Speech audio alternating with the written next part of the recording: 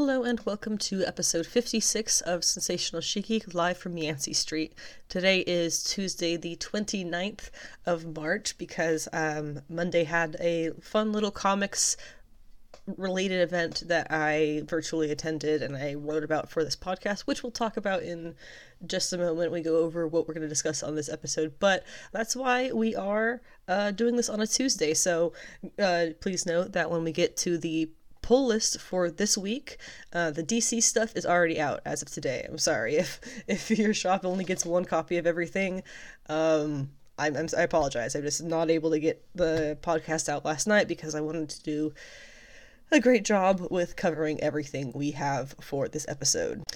Which is, we are starting off this week with, obviously, the news, as usual, which does include some stuff that I went pretty hard on, so I hope you get a little bit of enjoyment from the extra work I put into this one. I have got an extended discussion on Poison Ivy's Status Quo, which is covering everything for her character, pretty much from Heroes in Crisis to her new solo series, which is going to be starting in June. I'm also really happy to have a little bit of information on a brand new project coming from the Monstrous creative team, which is, of course, Marjorie Liu and Sana Takeda. I have the spoilers on the two Morbius post-credit scenes, which are really something.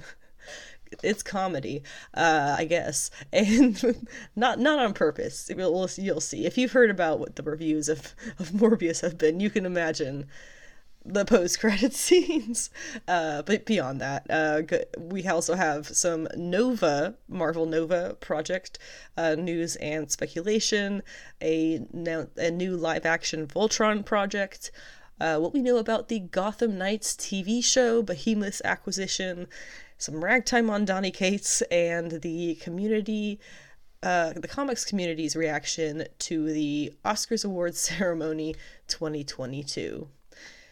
With Moon Knight premiering tomorrow on Disney Plus, first thing, I obviously have a section on this episode dedicated to what to expect from the show, what I'm hoping is going to be in the show, and I was really happy to find an excellent article, which I have linked at the bottom of this whole, the description for this episode should be there.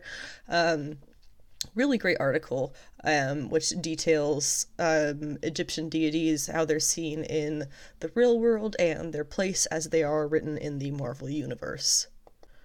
Which I'm really happy to include in there as a lifelong fan of the subject, as well as obviously a comic fan. So that's a really nice crossover for my own interests, so I kind of went hard on everything with thanks to this article that I found. And yesterday the 28th, had the Myth of Stan Lee virtual conversation, which was with Abraham Reisman, who has studied Stan Lee extensively to write his book True Believer, The Rise and Fall of Stan Lee. The conversation touched on Stan's traditional position within Marvel through the years, his hereditary Jewishness, the controversy of his taking credit on certain projects, and the honestly sad situation that he found himself in pretty much all the way up into his death. I took notes throughout the entire event, so there's a lot of really good information in there if you weren't able to listen in yourself. I have all of the discussion that they had covered. And while I am still a couple of weeks behind on a few key comic series that I follow, I do have still today a good discussion on some really excellent recent comics, with Bolero number 3, let's call it the pick of the week. That was definitely my favorite of the bunch. And finally, last will be the weekly pull list, talking comics that are coming out this Wednesday, tomorrow the 30th. And as I said before, the DC stuff is already out today, the 29th. Obviously, I have not read any of that. I don't even make it to the comic shop until later in the week, but DC's out, Marvel, and everything else is the 30th for the pull list. Before we get started, let's talk about how you can get involved with me on social media, or you can connect there, or get involved in the community that I'm trying to get set up here for listeners of the podcast and people of like mind and similar interests, let's say. I do have a Discord that we are setting up. It is by invite only, so you can message me if you'd like to get involved in that. It's a place that we're trying to set up for discussion of all things nerdy, I suppose, with just aside from that, then general chat, vent channels, other general categories of things that you can go into and discuss aside from just the nerdy stuff. But that will be the core of that. Other than that, you can find me on Instagram. My username is Anna with the Comics. On Twitter, I am a savage she-geek because sensational was too many letters. My website is sensationalshegeek.weebly.com. You have to have the .weebly in there, and you do have highlights there on the front page about some characters who are going to be very relevant in the comics and or the movie soon. Madeline Pryor, the Goblin Queen, is going to be important character in upcoming arc of New Mutants, same as Illyana Rasputin, aka Magic, and Clea, the Sorcerer Supreme of Earth, really now I guess, in Marvel 616, is supposed to also be in Multiverse of Madness. Supposedly, we will see how that ends up being. But there's a bunch of information on those three characters on the front page of my site. Other than that, there are also my podcast pod notes, which are notes that I take for the podcast. I feel like that's pretty self-explanatory, which you can go through instead of listening to me ramble on and on. And it's obviously there for anyone who is hearing impaired who would also like to take part in knowing what we talk about on the podcast. Last, you can find links there to everywhere that you can listen to this podcast, which is pretty much all podcast hosting apps, including YouTube, where I also post action figure review videos. My most recent uploads went over the entire action figure collection that I have here with my husband, which was a 40-minute long video, and then I went back and added 15 more minutes of extras that I forgot in the first one as an addendum that I posted after the fact. So there's almost an hour. Whew, math. It's been a long day. Almost an hour of the tour of our collection there. I also posted an unboxing and review of the animation color Sailor Pluto figure from SH Figuarts, who I really love, but you will want to see the details before you decide to buy her yourself. I do have a podcast Patreon. It may someday be connected to the Discord, but for now we're not going to get that deep into it right now. I am on there under Sensational She-Geek, and it is set up for basically just donations to support the podcast. I'm not going to track, whether you do it or don't do it. It's not how we're not that big of a podcast right now. So, we're very chill about all of that. And even in the future, I'm not going to be I'm not going to go and say, why did you cancel your Patreon thingy? No, that's awkward. But there's also linked in my Linktree, Ko-fi, Cash App, Venmo, PayPal, maybe other things. Go check it out. It is all linked at the bottom of each episode's description. Same as my Redbubble store, which has some cute little designs, which you can find under She Geek Shop on Redbubble, and you can get them put on pretty much anything, because Redbubble is like, T-Fury or whatever it was back in the day, that you could just get whatever cheapo design and put it on a mug, a mouse pad, a print for your wall. That's what Redbubble is, so it's fun. What can I say? Without further ado, jumping straight into our Poison Ivy discussion. I did do in 2021 what I was calling hashtag Poison Ivy Watch. I don't know if we're sticking with that. Let me know what you think, but we're just going to do a nice long Poison Ivy discussion here because her series is coming out in June. We talked about it very briefly on the DC solicitations for June on the last episode. But I want to go more into, I didn't have anything prepared at that time, but now I do. I want to go more into the arc of where her character has kind of gone in modern history, and I would say very recent modern history in the grand scheme of her history. She's quite an old character. And then going into where, based on all of that, we think that she's going to be going in this new character, this new series that they have coming for her, which will be a new section of her story. And that was why I really had Poison Ivy Watch going, as I called it, because I was trying to, plot out where she was appearing here and there. It was in Batman, it was in Catwoman, it was in Harley Quinn, it was in all these other things. And it was getting more and more to the point that clearly they had plans for her. It looked at one point it was going to be this, one point it was going to be that. But now I got it all in one big summary here. We're going to cover the whole thing. And then see what we all think that means for her coming future in her series.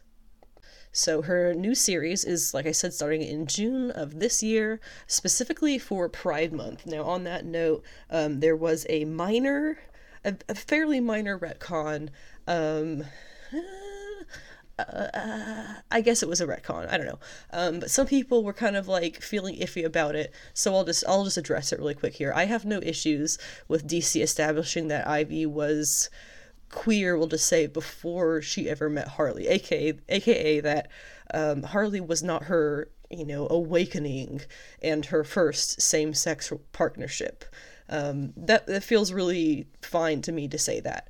By contrast, the same would feel very, very off about Harley Quinn, who very much did have kind of a life awakening of all kinds of sorts through her developing a relationship with Ivy. So I hope that makes sense. If anybody had thoughts about that. The series that's coming in June is going to be written by G. Willow Wilson, who, if you want to see an example of her work with Ivy, she wrote Ivy's story in the Gotham City Villains Anniversary Giant #1, freaking mouthful, in late November 2021, which had art by Emma Rios.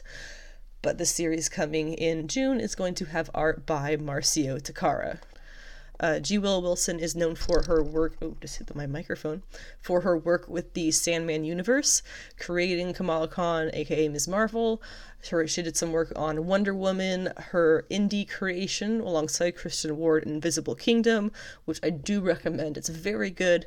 I haven't actually finished it myself, but I got pretty close and then I got behind. So it's really good though. I definitely recommend it. The artist on the series, Marcio Takara, has done a little bit of everything, it would seem. That was my husband coughing, if you heard that.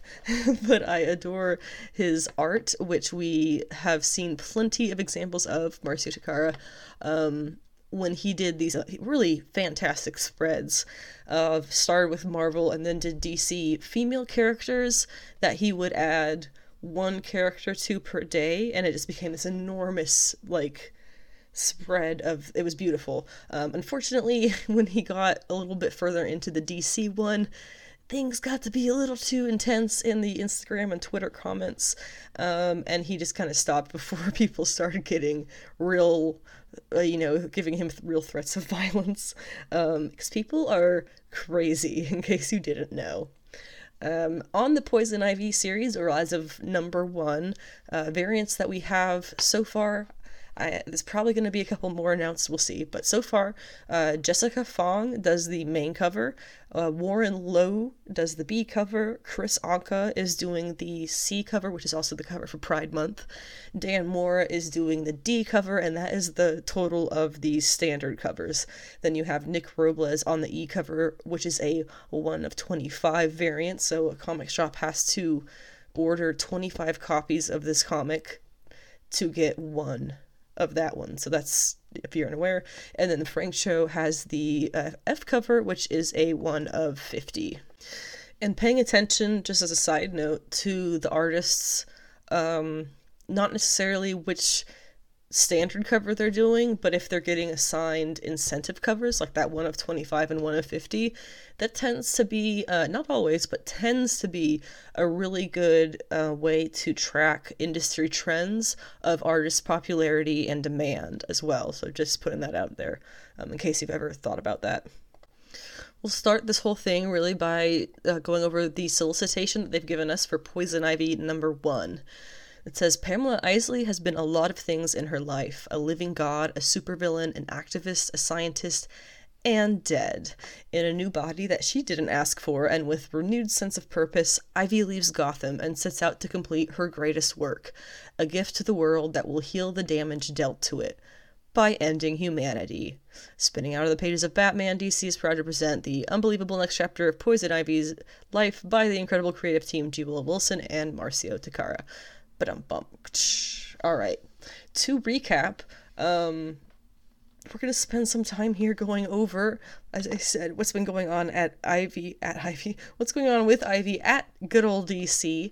Of late-ish, I think Heroes in Crisis was 2017? Okay, apparently it was 2018. So we're going to go over everything as far back as Heroes in Crisis, although that is technically further if you add in what Tynion put in for his addendums for a period in time, I think just before that, when Tom King was doing an arc with Ivy taking over the heroes, if you remember that, he added some stuff and it's kind of confusing. But anyway, in Tom King and Clay Mann's Heroes in Crisis, which I highly recommend, Wally West kills a bunch of DC characters at a sort of mental health retreat for the capes of the world, both good and bad alike. It included on that list Poison Ivy, and I remember being a fan of her. I remember reading it at the time and really not being happy with that outcome, of course, but also I remember thinking, I knew it already, Tom King was a great writer, so I remember thinking, trust Tom King, see what he's doing with this, he has got to have a point with this. It doesn't really seem like him to just kind of kill her off, and it doesn't really seem like him, and lo and behold, I was right. At the end of the series, Wally successfully resurrects Poison Ivy as something new. She is reborn from the green itself, which kind of established her as something along the lines, a Swamp Thing, an elemental of the green, but without the same responsibilities, I guess, or title, as a sort of emissary of the green as Alec Holland and other Swamp Things have been. There's specific terminology that I'm missing, but she's not the big important big guy. She's just a part of it, but he's the big guy. I don't think that helped, but whatever. After her resurrection, this new story for Ivy picks up with Harley Quinn and Poison Ivy, which was a 6-issue series that came from Jody Houser and Adriana Mello, with some of the best connecting covers that I have seen still to date. The series followed the two of them, obviously on a run from Gotham, as Ivy just came back to life and is still adjusting, and Harley was being hunted down by her own problems that she had going on. The series had Jason Woodrow, aka the Floronic Man, as the antagonist, trying to take down Ivy because he feels basically that the power she has is growing, and he wants it for himself, more or less. It's important to note this, I think, because Woodrow is then later retconned to have had a romantic teacher-student history with Ivy by James Tynion, which is, just more creepy men and their creepy fantasy relationships. It's it's still given in comics to this day. But I digress. The Harley Quinn and Poison Ivy series did end with them getting away from him, but then it is revealed at the very end of the series that the Ivy that Harley has been with since very early on in these issues was an outshoot, so to say. She was a clone of herself, incomplete of the full Ivy, Poison Ivy personality. She's just this extra version of herself that Ivy accidentally created because she has all these new powers and things going on that she doesn't really fully understand or grasp yet. So then when the real Ivy is spying on her clone me, and Harley, and sees that Harley takes a better liking, I guess, to this new, I guess, lesser version of Ivy, it was obviously very triggering for her, and so she takes off on her own in the end of the series, mad and heartbroken. So it's also kind of worth noting at this time in DC canon, these two were not confirmed as a romantic couple of any kind. Later it is revealed they do have a history of romance, but it was being kind of denied to them to them both in this series. So I guess you could say that due to them now being confirmed, having always, not always, but having long been in a romance, that they were at this time.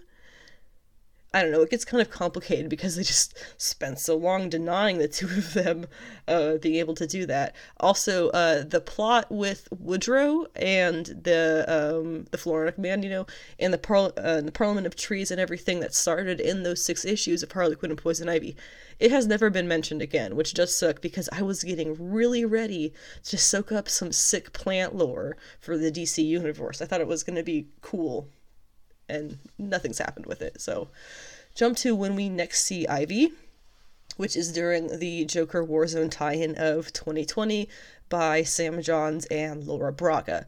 In this short story, Ivy goes looking for Harley in a kind of secret cave place in Gotham that she seems to have made for her. Ivy seems to have made for Harley, surrounded by all kinds of vines and greenery.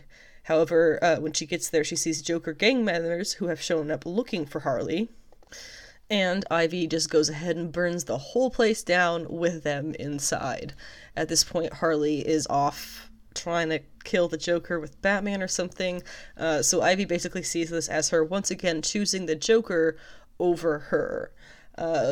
And she obviously takes that personally, and she takes on a new moniker, Queen Ivy, and starts at that point winding her vines through Gotham. Now that was the end of 2020, so in 2021 we have Fear State, and the various coinciding Catwoman and Harley Quinn... Yeah, the Catwoman and Harley Quinn issues, both of them. And that's where we have Ivy, who, it's between that and Batman is where we see her for the most of 2021. But it is in all of those issues, it's revealed that that the part of Ivy that's split off from the main is actually the part of her that's like kind of the harmless, peace-loving side of her.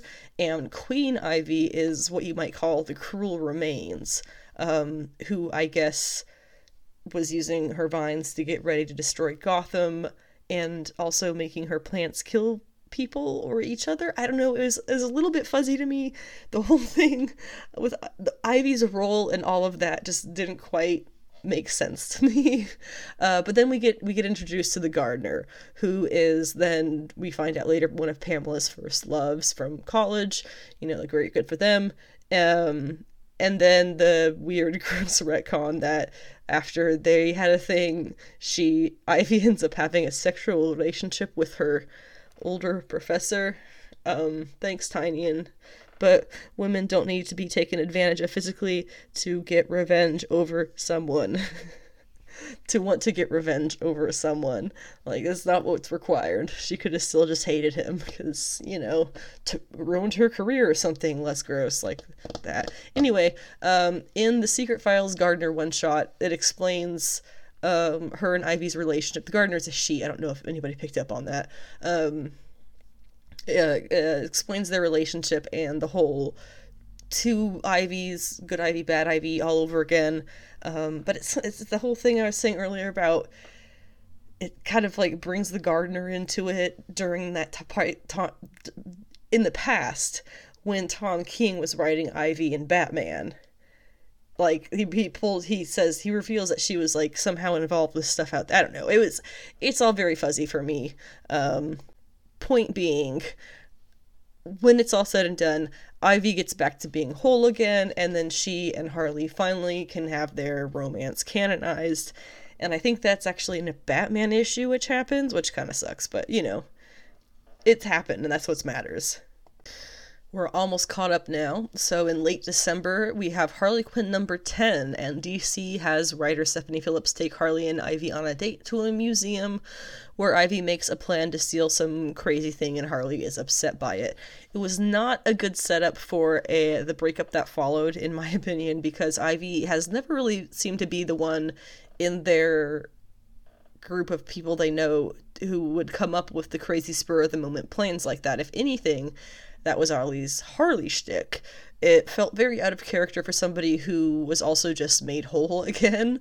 In any case, the two of them break up, leaving us with the idea that Ivy has no intention to stop being recklessly villainous. Enter G. Willow Wilson's story of Ivy in the villain's Gotham whatever giant, and you're pretty much up to speed. My fear for Ivy's character development is that DC is going to try and make her a full-blown hero the way they're trying to do with Harley. Looking at the solicitation for the first issue of her new series, they're saying her body is entirely new, which honestly I'm not sure what that's referring to. If it's referring to what was just happening with the Tiny and stuff, or if it's referring to her having been resurrected in a completely new form in Heroes in Crisis. I genuinely have no idea which of those it's talking about, but if it is something more recent than Heroes in Crisis having happened, maybe that explains why she has dropped the earthen green-skinned look that I actually prefer, which I guess it would have to be tied into the Gardner thing. I don't know. We'll see if they mention it. But more importantly, they are saying that she's still on a villain's path, so this one probably won't end with her trying to be a hero or something. At least for good. Based on her previous story, I can see Wilson trying to writing Ivy off into some small backwoods town and ending up having her save it from like a big oil conglomerate or something like that. Whatever it is, I can't see it being entirely about Ivy trying to end humanity. I think we're just going to be starting there. In my opinion, long-term Ivy should be established as a sort of Deadpool-style anti-hero, kind of what she's been in the past before, I guess, where she'll destroy like a mining facility that creates or funds cartels or something, but she would like save or spare a child from the cartel as she wipes them out, that kind of thing. Next up for discussion is the new Monstrous Creative Teams project. Did I get those words out in the right order? The Monstrous Team's new creative project. There we go. And this is all taken information that was taken from Entertainment Weekly, who were the ones who officially announced this. The team of Sana Takeda and Marjorie Liu are creating a trilogy of adult graphic novels from Abrams Comics Arts titled The Night Eaters. The first installment, The Night Eaters, She Eats the Night, will be in stores October 11th.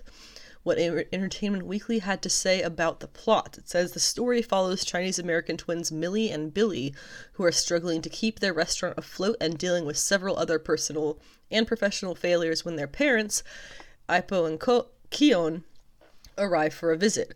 Having immigrated from Hong Kong before the twins were born, Ipo and Keon have supported their children through thick and thin and are ready to lend a hand, but they're starting to wonder, has their support made Millie and Billy incapable of standing on their own? That doesn't sound so horrific, does it? Just wait. When Ipo forces them to clean her house, to help her clean up the house next door, a hellish rundown ruin that was the scene of a grisly murder, the twins are in for a night of terror, gore, and supernatural mayhem that reveals there's much more to Ipo and her children than meets the eye.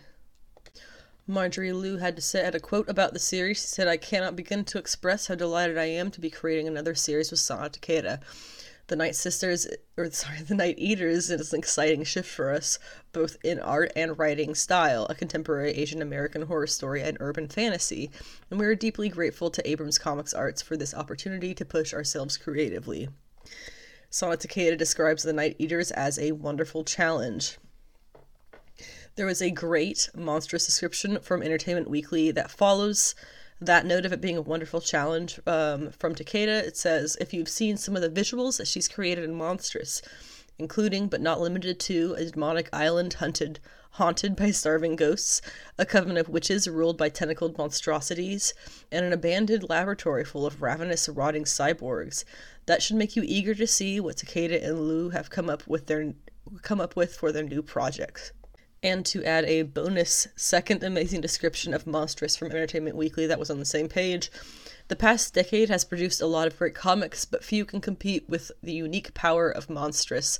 The epic fantasy horror saga from Marjorie Liu and Sana Takeda has fused disparate influences: the animal spirits of Hayao Miyazaki films, the cosmic monsters of H.P. Lovecraft stories, the inventive technology of steampunk into a moving art about mothers and daughters, war and peace, and how divisions can be bridged.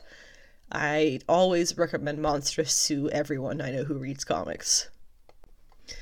Moving on to something that I think is just going to be a nice fun one. The Morbius spoiler post-credit scene discussion. I'm excited here this will be a fun one. Now this is completely aside from the bad reviews that it's getting in general. What I've heard basically is just don't waste your money on a ticket. And the source on this I do have linked below.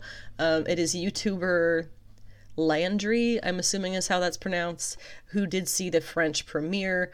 I saw the rundown that they did on Reddit by a user that I'm linking this in the description for this episode, which you can find down below.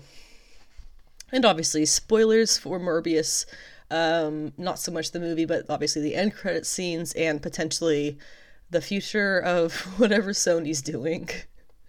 Okay, so the first scene is the purple rift from the end, and I'm quoting this directly because I did not feel like having to rewrite what this guy said about the scene. He says, "The purple rift from the end of No Way Home shows up, indicating that the multiversal villains are being sent back to their respective universes.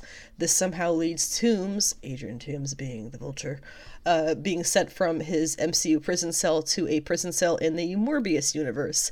Toomes is later freed from prison because they can't incarcerate him, since there are no records of him doing any crimes in this universe."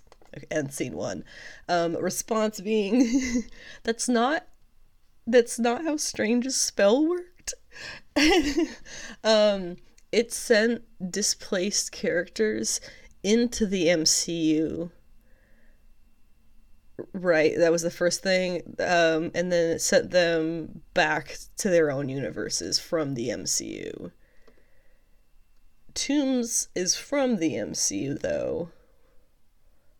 Originally, why would he be taken to the Sonyverse? Even I was thinking, like, even if they try to say that he's from the Sonyverse, like, first of all, why?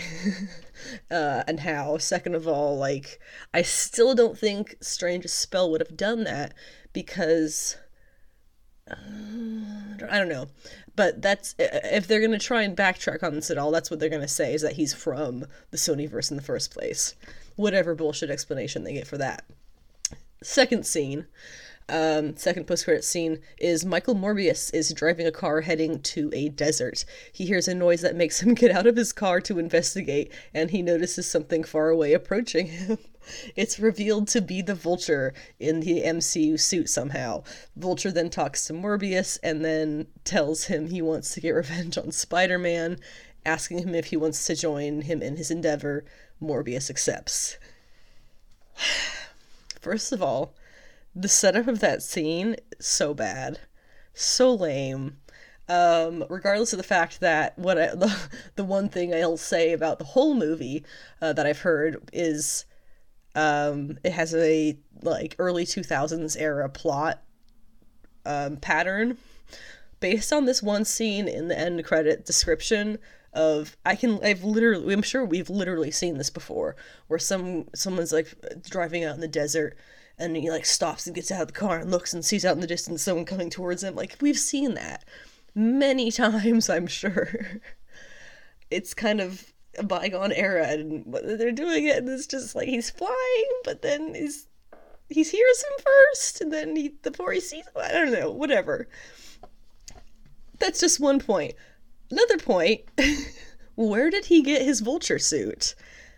I guess that would have to require either, the same kind of alien invasion having happened in the Sonyverse and he had the same parts available for him there, which is highly unlikely, or it would have to go back to, oh, he's from the Sonyverse, which I still think they're probably going to say, but again, why would he have that Vulture suit there?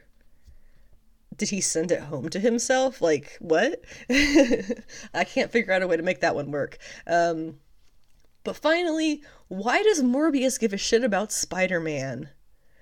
There was all this talk that, maybe Spider-Man was already in that universe because of the poster or whatever that was in the background or the paper, whatever it was. I don't think that was the Tom Holland Spider-Man, which is a Spider-Man that Vulture has interacted with. Maybe he just doesn't care. And why would he care about Spider-Man? Again, like, he has no history through this movie with Spider-Man. That's another thing from the movie, I guess. But why would he want to fight him? It's just kind of funny. Like, he just wants to agree to mess up a teenager with him for shits and giggles. Like, all right, dude, let's do this. Okay. One thing you do have to note also is this film was filmed. This film, I should really just say this movie. Let me start. This movie was filmed in 2019. So a lot has changed since then. For starters, global pandemic, that's one thing. But it's been 3 years. It's been 3 years since they filmed this. We're on New Mutants level of rewriting and reshooting. So just keep that in mind. Tons of stuff has changed, especially plans for Spider-Man movies, since they have kind of flop back from taking Spider-Man from the MCU, and then not, and then all this stuff was kind of like flipping back and forth. It was just, and this is all before No Way Home and all that stuff they did. So this scene was obviously done like really recently filmed. I just imagine that this was such a mess of 2 post-credit scenes because since basically this movie was originally supposed to come out in 2019, things just have been on fire since then. So that's why it's such a mess. In the realm of Nova news, we now know that Marvel is developing a Nova project with Sabir Pirzadeh, who is a creator on Moon Knight, the TV show, on the helm. Now, this is coming from Deadline, so it is probably super legit, and that is why I am not calling it a rumor. There is no word yet as to if it will be a movie or a TV show, but we do know that Kevin Feige will be on board, as usual, to produce.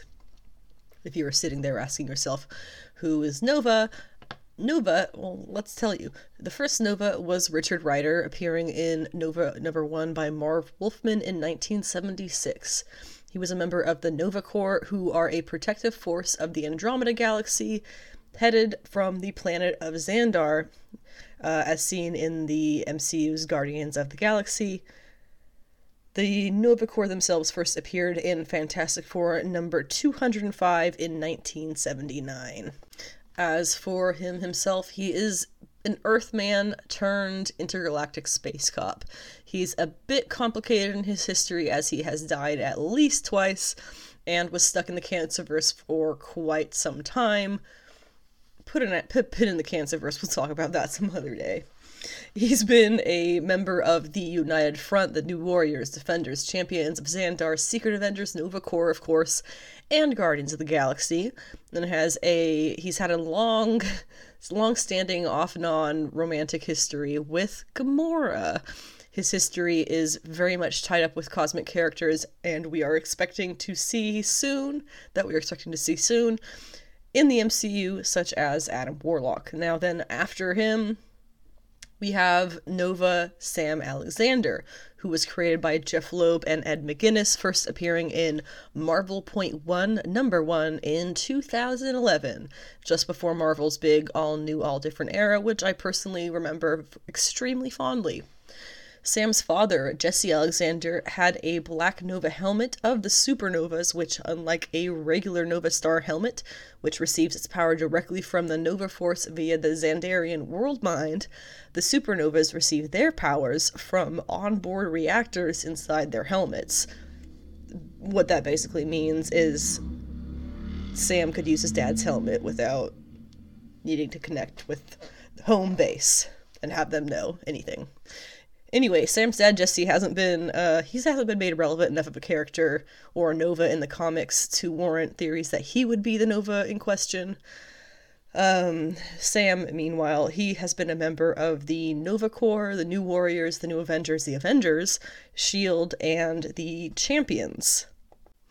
Since there are multiple iterations of this character, I'd honestly guess that Disney will make something about Sam before Richard. Richard is your Hal Jordan legacy character, and yes, Novas can be closely compared to Green Lanterns. And the MCU has a history of already picking newer versions of legacy characters to spotlight more or less first or as the long-term goals of their projects. That being said, the MCU is also very well known for taking a couple of different aspects of comic book origins, an origin or origins, and puzzling them together to create an original origin that is rooted in the comics, so we'll more than likely see them both at some point or other. Additionally, Disney has already been very open for quite a long time that they have a continued interest and investment in both Nova characters, Sam and Richard. So there you go. It's not really a question of who we'll see, it's who we'll see first. And then there is also the point of Sam Alexander, the younger Nova, having been introduced around the time of and taking part in All New, All Different Marvel. Because my husband and I have theorized for quite a while now that All New, All Different is actually the long-term goal for the MCU. Because let's think about this for a second. Who are the new big players of the MCU? Sam Wilson, Captain America, Jane Foster, Thor, Kamala Khan, Ms. Marvel, Miles Morales, Spider-Man, The Vision, Ant-Man, Doctor Strange, Riri Williams, and Guardians of the Galaxy. In that era, all of those characters are all new, all different. A good portion of those make up the all new, all different Avengers. I think it's pretty much all of them, aside from, I think they actually had Iron Man for a little bit. I don't recall. He died, and then it was a whole thing. Point being, we are over halfway there to all new, all different. We're not sure the future of what Visions he's going to be around. We know that. Jane Foster, Thor, who knows how long she's going to be around, but we're going to have Kamala, we're going to have Riri, we're going to have some kind of magic person like Strange. Miles, I would call long game too, so I don't know, this is just my theory, it's just the theory. The news of Voltron, the live-action movie. Rawson Marshall Thurber, who apparently wrote Red Notice, is co-writing and directing the Voltron project. Thurber himself created the story, and Ellen Shanman will be joining him to co-write Voltron. Todd Lieberman and David Hoberman are set to produce the film alongside Bob Kopler, who is the head of World Events Productions, which is the company that currently owns the Voltron property. They are selling it. Warner Brothers, Universal, and Amazon are among the, quote, 6 or 7 studios and streamers that are fighting currently for the rights of this live-action Voltron movie. Rights to do that. Notably, Netflix has all 8 seasons of Voltron Legendary Defender, which is the 2016 animated show for Voltron, which is really good also, in my opinion. But they are, for some reason, not in the running for seeking the live-action rights. With that in mind, my guess is it will be Warner Brothers who wins out. They have a lot of very similar projects. If you have no idea what Voltron is, in their own words, it's a show and kind of those comics, subsequent media will say that focuses on, quote, 5 young pilots in a battalion named the Robot Lions, which are vehicles that join together to form a mega robot known as Voltron. Basically, think Power Rangers in space, or anything that has human-piloted mech robots who fight and possibly team up. Gundams, Neon Genesis Evangelion, Genlock, Mech X4, etc., etc. There's so many. Especially when you go into like anime and manga and stuff a bit more. There's a lot. Granted, they do usually work better animated, so I have admittedly low expectations for this, but it should be at least entertaining. I did love Pacific Rim, the first one at least. And one of the things that I always like to say: give me giant monsters or robots, and I will probably have a great time with it, plot regardless. Gotham Knights had a show update this week, and we are talking, yes, show, not game. I feel like it was a terrible decision to name both things Gotham Knights, but I digress. The news is, part one, Misha Collins has been cast as Harvey Dent, specifically D.A. Harvey Dent, District Attorney Harvey Dent. So the show might actually show his origin as Two-Face. Kind of interesting. Previous Two-Face actors, of course, include Billy D. Williams, Tommy Lee Jones, and Aaron Eckhart. Oh, they were really on a roll with those three names thing. Second bit of news is that Anna Lore has been cast as Stephanie Brown, aka Spoiler, and that was announced just yesterday, which I have no further details on. This show is another one coming from the CW, so take with that what you will. And the plot, which I read a really cringy, this makes it sound terrible, and it might be terrible, so I don't know, but somebody wrote the plot description as one sentence: children of villains as Gotham's new protectors. That sounds terrible. It sounds like a DC version of The Descendants. You know, that is a Disney Channel show, or are they movies? I think they're movies. I like Disney, and I don't watch that, so I don't know if this is gonna really be for me. If it's gonna be like that. The further explanation that they had on their site is it will follow a team of teen heroes as they protect Gotham City in the wake of Batman's death, while also attempting to clear their names after being framed for his murder. Other cast members already announced include, also my theory is Batman's not dead. Just putting that out there now. Other cast members include, we have Oscar Morgan as Turner Hayes, who is a new character created for the show, who is described as, quote, the rebellious adoptive son of Bruce Wayne. In other words, the CW is making the bold move of devising its own Robin instead of one who already exists in comics. The description that they have for him here: taken in by the Bat after the murder of his biological parents, Turner is determined to live up to his mentor's memory. But while charming and soulful, Turner has never felt comfortable living in a world of wealth and privilege. Wealth of privilege? Is that really a thing? I guess it works. Okay. We also have actress Navia Ziraili Robinson as Carrie Kelly, which is really interesting. Carrie Kelly, of course, is the first ever created female Robin, who was first debuted in Frank Miller's The Dark Knight Returns in 1986. Her TV counterpart here is described as idealistic and plucky as hell, and is noted to have talked her way into becoming Batman's sidekick.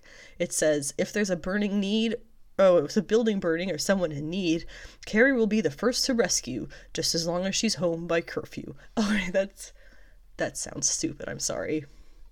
Not very good descriptions. Olivia Rose Keegan is playing a character called Duela, who is, of course, going to be Duela Dent. Duela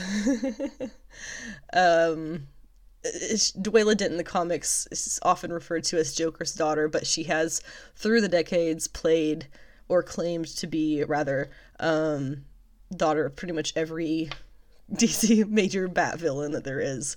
The show version here is labeled as, quote, abrasive, unpredictable, and a little unhinged. That sounds kind of right.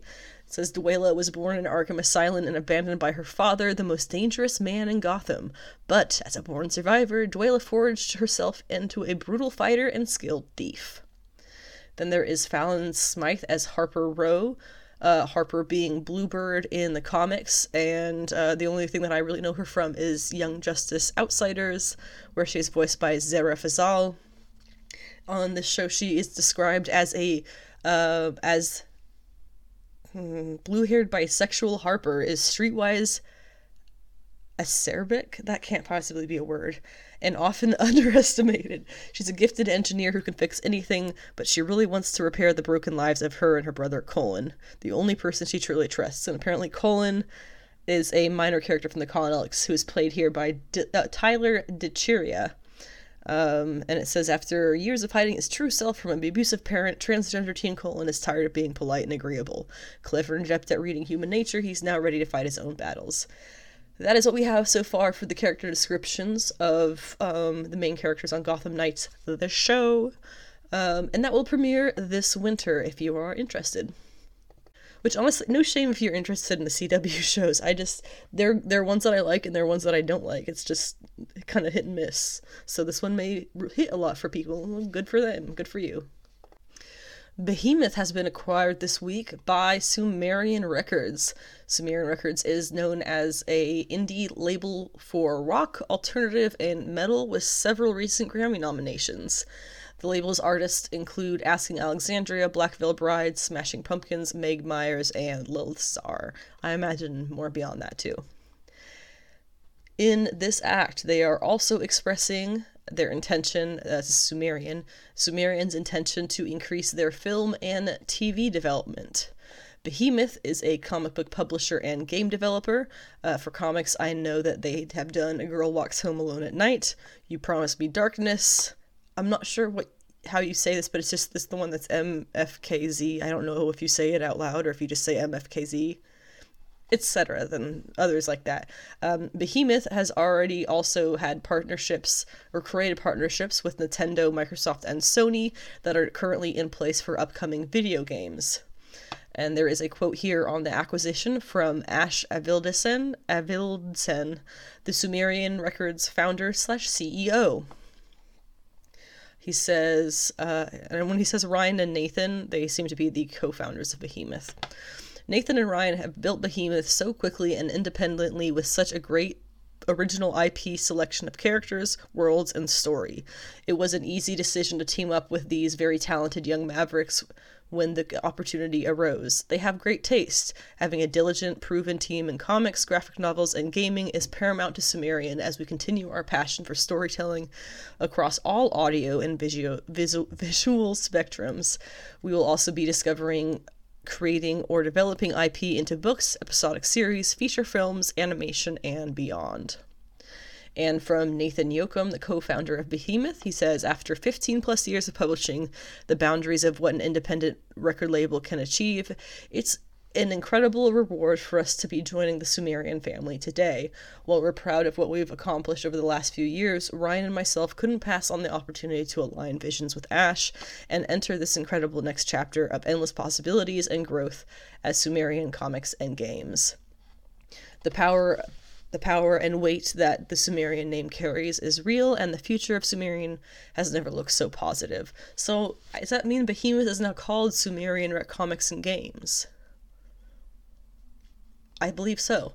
More on that if I figure it out, but that's great news. I am always not pro takeovers if that's what this was, which it does not sound like it, but pro getting more of these stories translated into different mediums for people to enjoy in other ways. Because not everybody likes comics, but the stories are still good. We have a rumor update for Secret Invasion, which is that Emilia Clarke is now rumored more specifically to be Queen Viranke in the Secret Invasion TV show, who is the, of course, Skrull Queen.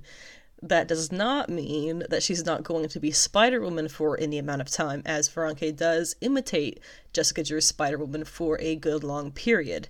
In fact, she is best known for impersonating Spider-Woman and working for Nick Fury as a double agent while also leading her army of Skrulls to invade and conquer Earth. Also, Zawe Ashton has already been announced as the villain of the Marvels, but that doesn't mean that the villains have to be the same as in Secret Invasion, though they'll be premiering around the same time. If we're still talking Skrull Invasion, though, maybe Zawe Ashton is actually playing Spider-Woman, and Emilia Clarke, the true appearance of Viranke, or, vice versa, since they can don anyone's appearance. Apparently there are also theories that she being Varanki, may already be in the MCU in the form of Julia Louis-Dreyfus's Contessa Valentina, who has now appeared in both The Falcon and the Winter Soldier and Black Widow.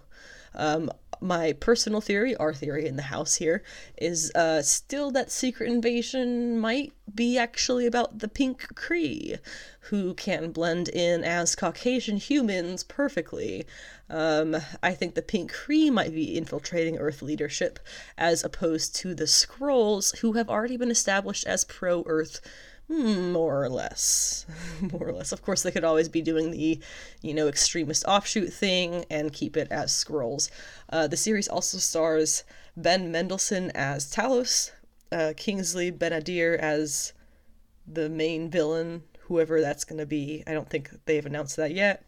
And then we also have Olivia Colman, Killian Scott, and Christopher McDonald, who have also been cast in undisclosed roles. This one, we don't have an official announced time for when this is going to be premiering, but we know that The Marvels was pushed up to, I believe it was February 2023, and this is going to be coming out around that same time. So either late 2022 or early 2023 is when we can see Secret Invasion.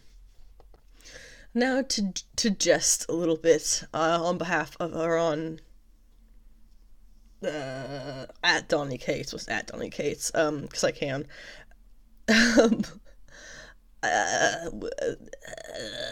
He has this new character, Titan, who is pretty much universally being called Hulk's version of Knull. If you're familiar with comics, if you're not familiar with what that means, here's a line from Bleeding Cool's Rich Johnson. So Donny Cates and Ryan Ottley created Knull, the god of the symbiotes, in their Marvel Comics Venom and the Venom-related comic books. And now that they're on Hulk, apparently, they're doing the same thing with Hulk. A god of Hulks, getting a little immortal on us. So there's two things here. One, what he means by getting a little immortal on us is, well, Al Ewing last year finished spending 50 issues writing Immortal Hulk to establish that the Hulks were created by Marvel Universe's God, basically, in order to have an opposite to them, the God, to have darkness opposite to their light. So the Hulks already have a God, the one above all, who was known through the series as the one below all, before that reveal. It's a whole thing.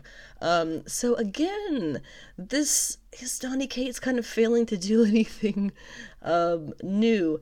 Either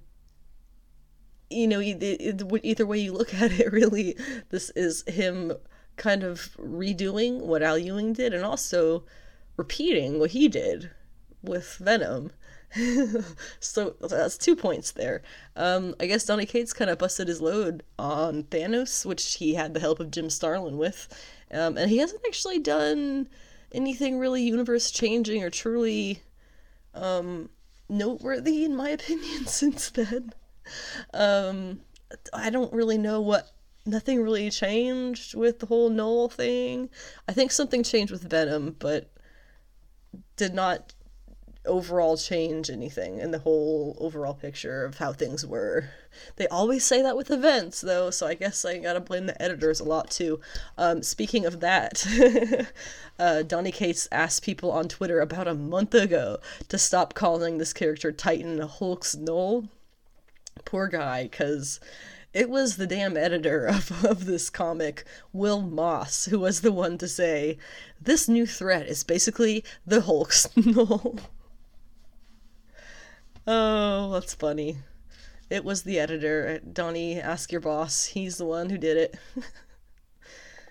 Anyway. The last thing here on the news that I wanted to mention was the comic community reacting to the Oscars 2022. And of course, by that I mean Chris Rock being slapped in the face by Will Smith, which was fun to see the internet's reaction for just that night. But then, like, everything since then is like, all right, I'm tired of hearing about this. So I hope I'm not overdoing it for you, doing overkill of this topic. But the comic community had some vaguely entertaining responses. The first response is not the comic community, it's just my favorite response overall, which was obviously from Twitter. I don't have who tweeted it, but it says, if you're Chris Rock, you're thinking one thing. Can I make a joke so good he punches me a second time? Okay, sorry. The Ryan Stegman, artist, has to say about the moment, if 1 million people retweet this, I will slap Zartsky at the next Eisner ceremony repeatedly. Eisner's being like the Oscars of comic books. Steve Lieber tweeted, I feel like the Eisners could learn something from this, and Carla Pacheco tweeted, I promise to totally slap everyone at the Eisners if I'm ever invited. That's it. It was just some wholesome comic funnies. Alright, Moon Knight time. Moon Knight, of course, premieres on Disney Plus Wednesday the 30th, which, from my perspective right now, is tomorrow. Oscar Isaac, I believe it was Oscar Isaac who clarified this week that this show is not for children. So please bear that in mind as we go through these episodes the next couple of weeks. The first appearance of Moonlight in the comics was Werewolf by Night number 32 in 1975, where he was introduced for that very brief time as somewhat of a Batman-like character, yes, but he's no longer anything like Batman, so it's a bad comparison to make. He was pretty much just out to be a mercenary at that point, and he's developed a lot since then. But his whole shtick, Moon Knight is an emissary of the Egyptian god Khonshu. The official rundown of what his whole thing is, I don't remember where I found this rundown, but it's a great little rundown. It says, while on a mission in Sudan, he witnessed the murder of archaeologist Peter Alran, at the hands of the infamous terrorist Raoul Bushman. He confronted Bushman after saving Alran's daughter Marlene, but it didn't go so well for Mark, and he was left for dead in the desert. Marlene took him to a nearby tomb, that of Pharaoh Seti III, where he lay mortally wounded in front of the statue of the Egyptian moon god Khonshu. He died, then came back to life fully healed, claiming Khonshu wanted him to be the Moon Knight, or the Moon's Knight, or the Fist of Khonshu, reviving his life of violence to protect and avenge the innocent. Though it does get kind of warped here and there, I want to go through some points to remember before the show. It does get warped here and there, but Mark Spector does have DID. He has dissociative identity disorder. His other personalities being Jake Lockley and Stephen Grant. The origins of those two identities come from incidents during Spector's childhood and a young adult life, for the most part. It is also related to his PTSD as a soldier, and more recently, Marvel has been portraying PTSD with a number of characters with fair amount of grace, including recently in The Falcon and the Winter Soldier. So with that in mind, I can be completely sure here that his mental health condition will be that for the dissociative identity disorder or the PTSD or whatever else they're going to say that it might be, because there are a lot of different takes from the comics. It's going to be a large part of the plot, no matter what it is. One thing Oscar Isaac says is our job was to kind of put a lens on the things that had the most dramatic juice and ultimately take the mental health aspect incredibly seriously. The comics do portray Mark and his family as Jewish. It was actually an old family friend that triggered the first round, really, of Mark's DID. It was Rabbi Yitz Perlman, who was revealed to actually be Ernst, a Nazi deserter and serial killer of Jewish people. It's fun. Mark being a son of a rabbi who escaped Hitler invaded Czechoslovakia as a child. This portrayal and attempted murder are traumatic to Mark, ultimately setting off his experiences with DID, childhood trauma. Moon Knight is also a solo hero. The comics have seen Spector work alongside the West Coast Avengers, the Secret Avengers, and the Heroes for Hire. However, his heroics fall along the line of the likes of Deadpool, Punisher, and others. He does have a daughter in the comics. Her name is Beatrice Alran. She was conceived within during an on-again, off-again's romance with Marlene Alron, who was that daughter of the archaeologist friend of Mark's who he saved in his origin. His daughter doesn't really come into the picture until many, many years after his time as Moon Knight, so it's not really something we should expect to see right away. Mr. Knight is a more recent personality for Mark to take on. He is a detective kind of character who wears a white business suit with his kind of Moon Knight headgear, materializing to help with investigations, meet with a psychiatrist, and help civilians. Many people are suspecting that the character of Layla, we've heard of in the trailers, is a replacement for Marlene, which remains to be seen. And in more recent Avengers storylines from Jason Aaron, excuse me, Khonshu took over the city of Manhattan to keep Mephisto from taking over the world, more or less is what was going on, calling the city New Thebes City. Moon Knight was able to adopt the Phoenix Force and imprison Khonshu in Asgard. Will this play into the show? Unlikely, but one thing notable from the storyline, Khonshu is friggin' terrified of Mephisto. Marvel's the devil, basically, so I can see that part being relevant. I did see one article that was theorizing, oh yeah, Khonshu's gonna take over Manhattan at the end of the series. Why would they do that? I just don't see that being at all relevant. The series that I think will be seeing the most influence on the show is the 2016 Lemire Moon Knight, which began in a mental hospital but spent much of its time making the reader question what's real and what isn't, showing immense differences between Mark's various realities.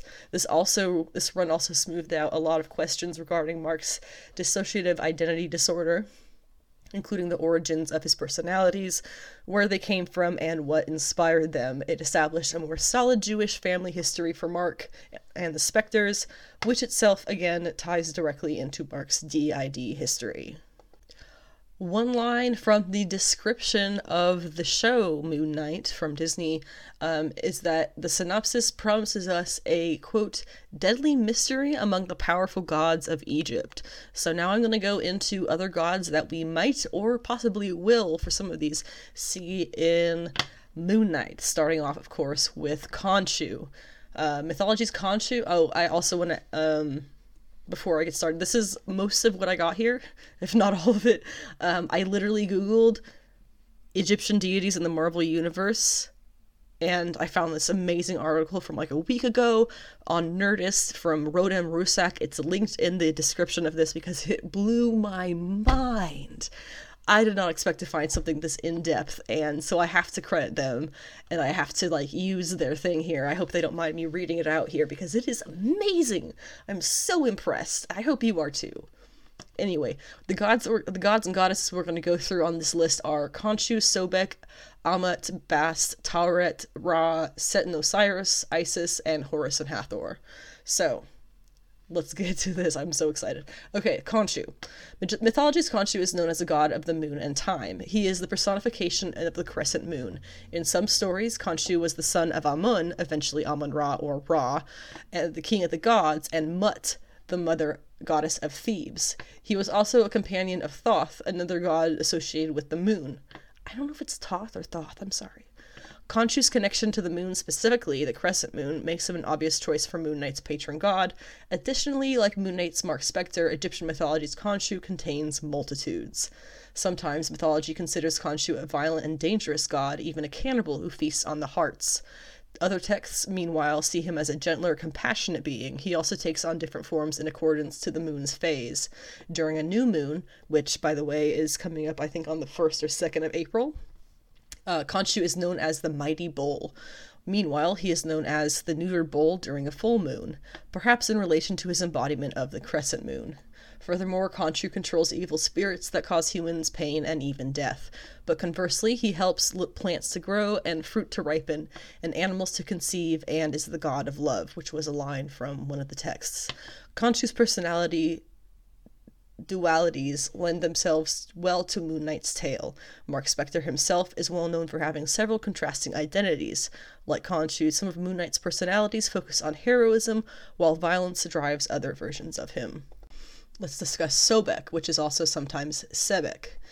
is the ancient Egyptian god of crocodiles. In mythology, Sobek is depicted with the head of a crocodile and the body of a man. He often wears, quote, a plumed headdress with horned sun disk or the Atef crown, associating him with Amun-Ra, and carries the wasp scepter, representing power, and the Ankh, representing the breath of life, end quote. The Nile River, of course, played a central part in Egyptian life, and crocodiles were its chief inhabitants. Thus, it makes sense that the crocodile god played an important role in ancient Egyptian mythology. Sobek was the protector of the pharaohs and a patron god of the military. Egyptian creation myths occasionally depicted Sobek as the world's creator. In some tales, his sweat became the Nile, the river of the giver of life in ancient Egypt, while in others, his eggs gave birth to the universe. Though integral, Sobek was known as a darker god who needed to be appeased. Interestingly, Sobek was sometimes named Khonshu's father. It's one thing to understand with these mythologies is there are often many different versions of things, so that's why it says sometimes named Khonshu's father. Now we have Ammit or Ammut. The Devourer. They are the Devourer, who was a crocodile-headed beast who ate the hearts of the unworthy on their way to the afterlife. Ammit also appears in the Marvel Moon Knight comics. In Egyptian mythology, Ammit played a key role in the weighing of the heart ceremony. The ancient Egyptians believed that at death, a person's heart would get weighed on scales against the feather of Mat, the goddess of truth and justice. The ceremony included several key gods and one key symbol. Those gods were either Anubis or Osiris, labeled as the heart's judge, Thoth, the god of reason and writing, who recorded the results of the weighing, and the hungry Ammit, ready to leap into action should a heart prove false. The key symbol of the weighing of the heart ritual, of course, is that of the scales, and we do see scales tattooed on Arthur Harrow's skin, which is very interesting. That is a good point. I don't think I even noticed that. Ammit was ultimately the personification of divine retribution. Oh, one thing I also want to say about the connection to Moon Knight about Ammit. There is a crocodile on the cell phone when Lyra, or whatever her name is, calls. Also that. Ammit was ultimately the personification of divine retribution, and if your heart came out too heavy, she would consume it, preventing you from entering the afterlife. Of course, that doesn't make Ammit evil necessarily. Each individual's choices make their hearts ready for consumption. Although she was seen as a demon, she was also a reminder of the order necessary for peace, and her symbol was used to ward off evil. Still, Ammit is undoubtedly a dark god, so she seems like a good companion for Moon Knight's villain. After all, MCU villains, similarly to Egyptian mythology's Ammit, often see themselves as nothing more than forces of order. Thanos wins. Next up is Bast, who also we're going to discuss the connection to Black Panther. Although sometimes known as the cat goddess, Bast or Bastet was first linked to the lion or desert sand cat. However, as humans domesticated cats, Bast became exclusively associated with them, though she never lost her initial ferocity. As a daughter of Ra, her sister is, Sekhmet. As a daughter of Ra, Bast was the heart of a predator, but her fierceness is well used. Cats were seen as protectors in ancient Egypt, helping crops by killing vermin, and thus Bast became the goddess who protected the home. Bast was also the goddess of pleasure and bringer of good health. She held the cats as sacred creatures, and mythology often depicts Bast as a woman with the head of a cat. Bat has officially appeared in the MCU as one of the few Egyptian gods we've already met. In the introduction to Black Panther, Bast manifests as a giant panther and bestows the heart-shaped herb and its power onto a warrior shaman. This warrior becomes the first Black Panther and protector of Wakanda. Though Bast did not appear as a true character, Moon Knight could offer the perfect opportunity for the Egyptian goddess to return. In Marvel's comics, Bast appears as a panther goddess and protector of Wakanda alongside Thoth, the god of reason, Ta, the god of craftsmen, and Sekhmet, the lion god. Additionally, Bast possesses scales of great magical power, and scales, we already saw, could become a Moon Knight motif. As part of the Aeneid and Khonshu, with Khonshu, it feels very possible that Bast would know the god in the MCU's world, and given Black Panther Wakanda Forever's 2022 release date, oh shit, that's this year? I forgot about that. We could see Moon Knight lay foundations for the upcoming movie. I totally forgot that was this year. It's also worth noting that in later periods, because of Greek intervention, Bast became the goddess of the moon, as well as other changes to make her a closer match to their goddess Diana. I added that last part in myself. Once again, this is taken from a fantastic article from Nerdist, linked at the bottom. Next up is Taweret. Of all the gods in ancient Egypt, the goddess Taweret has seemingly been confirmed for Moon Knight. According to Variety, Moon Knight's Taweret would be played by Antonia Salib, although the actress did not herself confirm. In mythology, Taweret played the role of a protective goddess. She watched over pregnancy, mother, and child. In her earliest myths, Taweret was seen as a volatile force, often portrayed in the form of a hippopotamus, lion, or crocodile, animals that Egyptians both feared but also revered. But over time, aggression gave way to protection, and Taweret came to be known as a nurturing force, closer to a mother or nurse protective of their young. We can't say for certain whether Moon Knight will feature any pregnancy, but anything's possible in the MCU. Interestingly, it appears Marvel does not have any comic analog for Taweret, so this Egyptian goddess will be entirely new to the Marvel universe. We can't wait to learn more about her story. Next is Ra, the sun god. In some way, the mythological gods with direct connections to Moon Knight or the MCU all tie back to one major god, also known as Amun-Ra, when combined with another powerful deity. Ra, the sun god, rules as the king of gods in Egyptian mythology.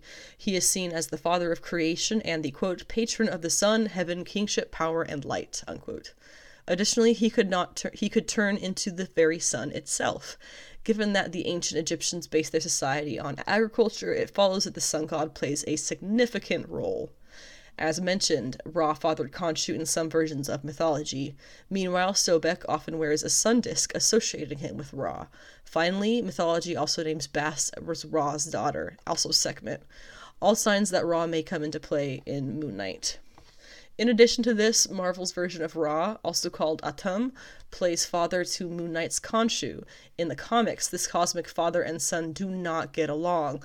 Like Khonshu, who selects a champion to become his Moon Knight on Earth, Ra, too, chooses a defender. Ra's champion becomes known as the Sun King and represents Ra's interests on Earth, since the god, quote, cannot enter the earthly plane.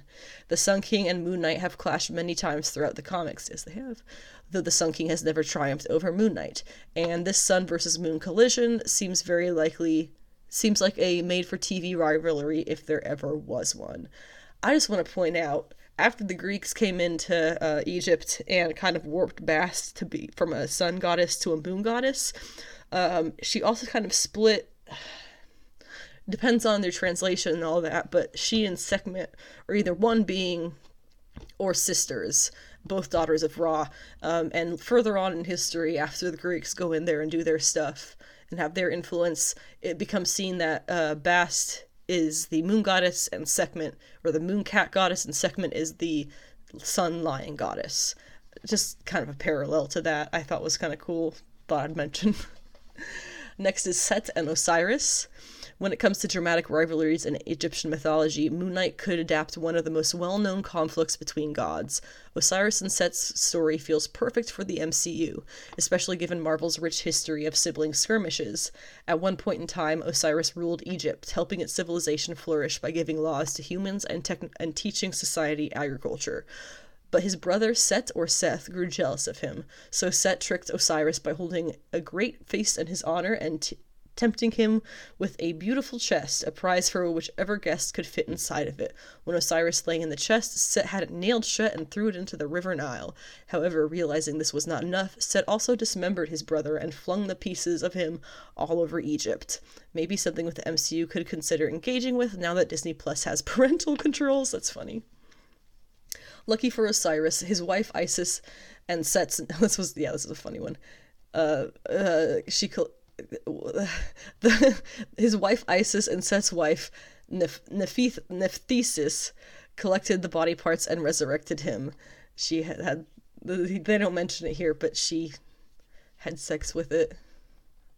Just the one part that she needed. Osiris then, it's in mythology, Osiris then had a son, Horus, and became the Lord of the dead in the afterlife.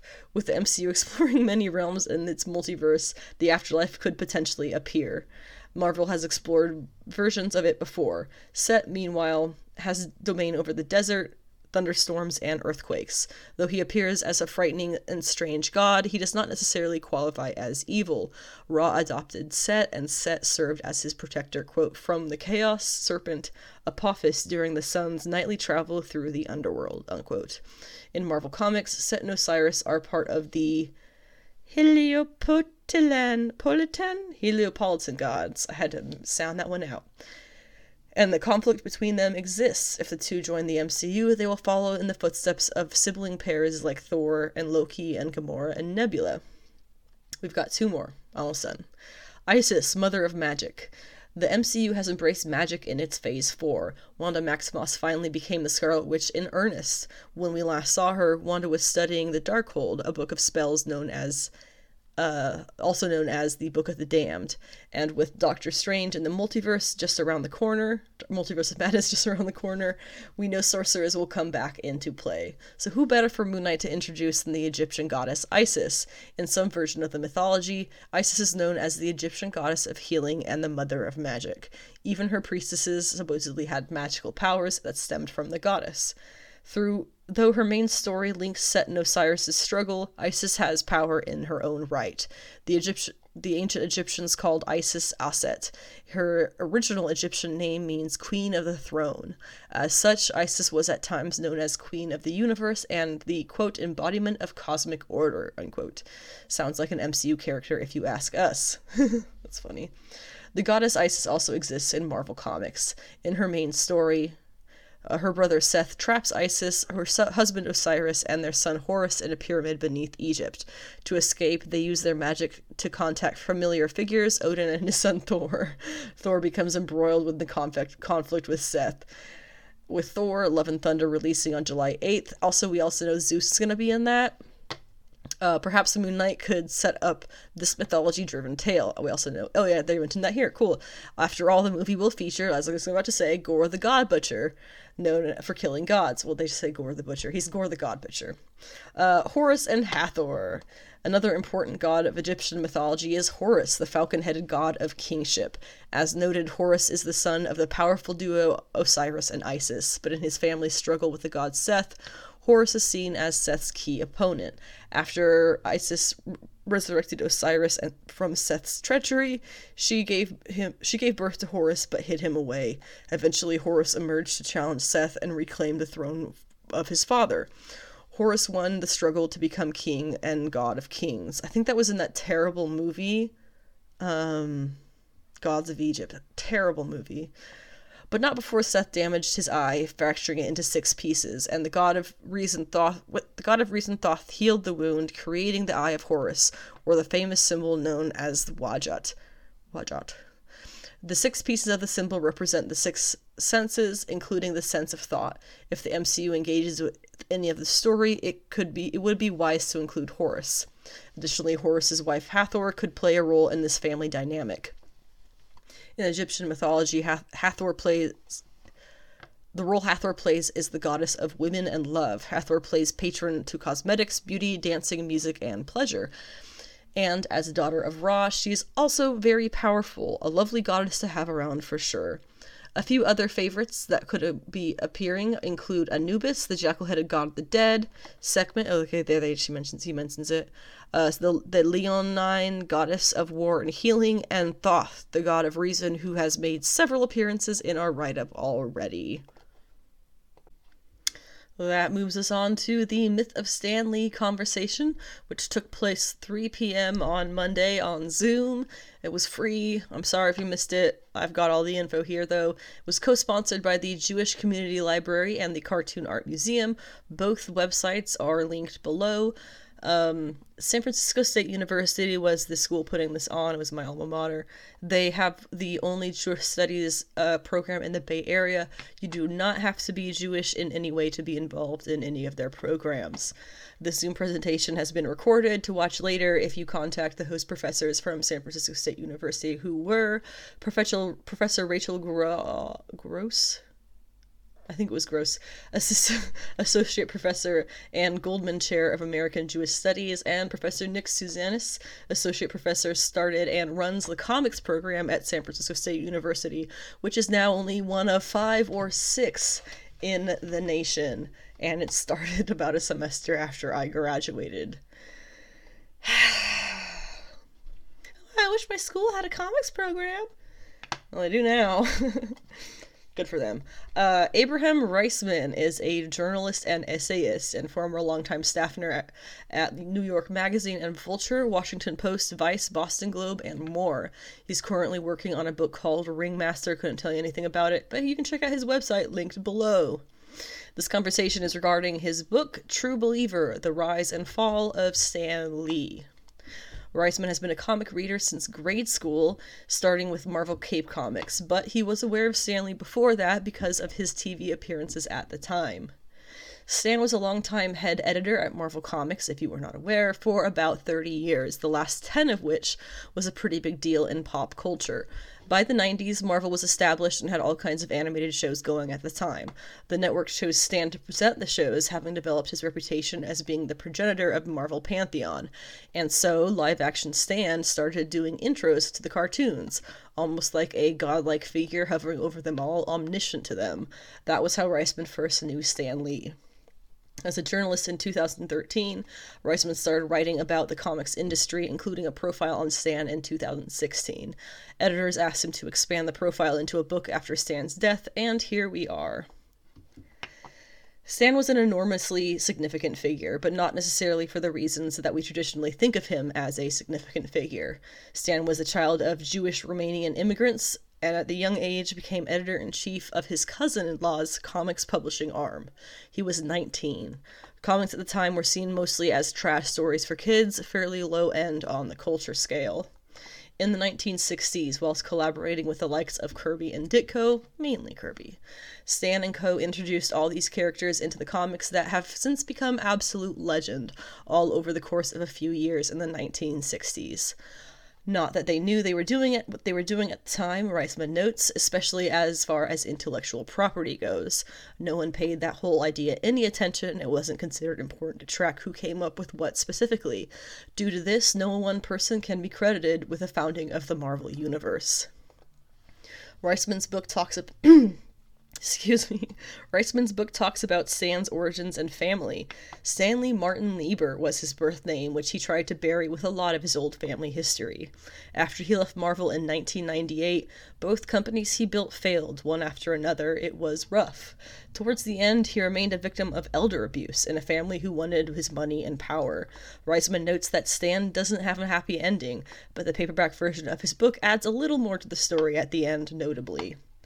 In Stan's own memoir, where he does not mention he is Jewish, he does mention he and his wife Joan had trouble adopting because they were a mixed couple. He says Joan was Episcopalian, my parents were Jewish. The issue was that others considered him Jewish, which he did not personally identify as. Reisman's theory on this is Stan wanted to get away from his past and start his own story for himself, and his father Jack, Yunko Lieber, is the traditional way his name was said, Yunko, was fiercely Jewish, but very traditional but not orthodox. Celia, Stan's mother, would light candles for Sabbath and say Kaddish as well. Jack Lieber was a passionate Zionist, Reisman says, and Jack's father, Simon, went to Palestine, so Stan might have some family in Israel. As an adult, Stan's father would write to him and his brother in letters, saying they're not doing enough with their Jewishness. Stan's daughter was baptized in the 1950s, obviously, which is a Catholic ceremony, Christian thing, which was traumatic because of the Lieber family's history. Anti-Semitism was rampant and open, and Stan was essentially trying to shunt off that part of his lineage. Jack Lieber, Reisman says, made Stan want to get away from his Jewishness and anything else that had to do with his dour, difficult father, with whom he had a poor relationship with. But Stan was bar mitzvahed, and he grew up in a Jewish neighborhood, etc. Culturally, more than ethnically, Stan was Jewish. Reisman also posts that Stan's Jewishness impacted his life more than his work, and that civilian and familiar trauma based in their Jewishness and the Jewish community did have an effect on his whole life. Reisman also noted that his father, Jack, survived pogrom, which I'm sorry, I don't really know what that is, but I understood it to be some kind of riot. Many American Jews changed their names in the mid-century to avoid anti-Semitism. However, that's not why Stan changed his. Kirby was a Jewish creator with another name as well, Jacob Kurtzberg, and they both swore their new names were not chosen due to anti-Semitism fears. Reisman argues that they weren't consciously doing so, but it could be a larger statement on how ingrained anti-Semitism is. He also says he thinks it mainly had to do with wanting to sound like a serious author, and Stan Lee is the kind of name a serious author would have. Kirby tried out a bunch of different pseudonyms, but Kirby was the one that stuck. The curious thing is, what Stan told us his reasons for things don't necessarily match history and his actions, so there's no real facts here, just a lot of ambiguity, he says. Comics had a bad rep for a long time, so sounding like a serious writer was important to a lot of comics creators. Reisman told a story about Will Eisner, who is a legend. They're literally the Eisner ceremony, which I mentioned earlier is the Oscars of the comics industry, are named after Will Eisner. He used to tell people that he worked in comics, and they would tell him how dreadful. That was the kind of reaction he would get. Absolute legend. Nobody liked him at the time. Reisman argues he doesn't think Stan ever... Nobody liked him. Nobody liked what he did. Reisman argued he doesn't think Stan ever got to the point that he wanted as a creator. He never wrote his great American novel he always wanted to write. He kept saying, "This one is it, the one I've always wanted to do." But he doesn't think Stan ever actually felt that way of any of them. Stan was still editing a comic in his 90s, not really wanting to do it, but never wanting to say no and disappoint people. He really did want to do movies and TV, but never really got to that point. Stan did become the forefront of the Marvel Movies arm in California, however, for a time in the 90s, but he left in 1998, just before Blade came out, and picked up audience interest in superhero movies for the first time. He didn't have ownership of any of the characters he worked with, and was originally supposed to get 10% of everything he helped create. However, he never did get that and ended up settling for a mere $10 million in 2005. Mere because the MCU debuts in 2008, and he could have been sitting on a mountain of gold for him and his leeching family. In the end, comics were a big business, but Stan Lee, the man, was not. He simply could not generate very much capital with his own projects. His wife and daughter were spending all his money, and he continually needed liquid cash to keep up with it, hence his convention appearances well into his 90s. There are alarming videos from the last year and years of his life where people, family, etc., are basically dragging him, holding him up to be there. He did not rise in the Marvel tide, which is an important statement on how bad the industry is for its creators. It is something that I just would like to let sit there for a second, because we talk about it, how bad the industry is a lot, and I think Stan Lee's story is a great example. Now, how about the controversy in his life involving who created the Marvel Universe? Lee, Kirby? Reisman attributes a lot of the confusion, as it were, to the Marvel method. The Marvel method is a specific way of making comics that Marvel made back in the day. Nowadays, comics are done with a script. It is written and given to an artist, and there's back and forth as need be. But back in the day, they used what is now known as the Marvel method. It was idiosyncratic, Reisman says, but it had no name at the time. We just call it this now. With the Marvel method, the artist was really the primary writer. Artist and writer would have this conversation deciding what they wanted the story to be about, and then the writer would take it home and put it on the pages. Then they would give it to the artist would take it home and put it on the pages. See, I can't even write it out right because it's so backwards. The artist would take it home and put it on the pages, and then they would give it to the writer, who would take them and come up with the dialogue and narration to fit the visuals. Very odd, very backwards, explains a lot of the extreme over-explanations that happened in that era of comics. The trouble, of course, is who is the real writer? It's both by any definition. The key problem is that the conversation they have where they decide what the story is going to be. With the writer, they're involved in the first step. Nothing was ever recorded, tracked, written down as to who said what. That whole thing of no one ever thinking intellectual properties were a thing to consider at all. Even in interviews, Stan would come out and say that it would often be so loose as to just be him telling Jack Kirby that Doom should show up in this issue, go for it. And then he writes plot over the art that Kirby comes back with. That was how little the technical writer had to do in the choosing of the events and the characters at times. Jack Kirby was a writer and an artist. Stan was a writer only. It is kind of factual that Jack was at minimum 50% creator of all of these Marvel concepts between the two of them. Plus, he had a ton of credits outside of merely Stan's work. So the question then is, did Stan not create them at all? Well, you can't really say that in any real legal definitive way, and there have been plenty of legal cases at that. It even almost went to the Supreme Court in 2014, and then the Kirby estate settled. People have been trying to prove who created the Marvel Universe for years, and it's just not possible. Professor Suzanis' thoughts on the Marvel method is that things were visually written. Formatting is literally everything in comics, and that's why they decided to do that at the time. Formatting is part of the storytelling. Now we just know that you gotta just work at it. You just gotta learn. He also thinks many of Stan's choices are indefensible, which I'm kind of curious about his specifics of that. But there is a strong bias for the written word in any visual script storytelling project. Maybe the culture of the written word being dominant was a bigger part of Lee being credited than just Lee being who he was. Writers in general have a tendency also to oversell how much they've done, and you end up with the sin of omission. Everyone just took Stan at his word that he was the progenitor, Reisman adds. He was so well-spoken and charismatic, he wouldn't take full credit, he would just not really fully emphasize how much the artist did. It's the sin of omission, and he did so little to rectify this that it leads to a period in the 1980s where Stan and Jack were at war via proxy, unfortunately snapping the relationship under that weight. And on the note of Stan being well-spoken and charismatic, was the Marvel Universe actually good, or is Stan just a good salesman? Reisman says that when he was doing his research, he found boomer men's favorite parts of the Marvel Universe of comics while growing up wasn't writing or art, it was the letters pages. Stan wrote them like a message board, like social media. That was the community they had at the time, and you could see if Stan would zing your letters like a badge of honor.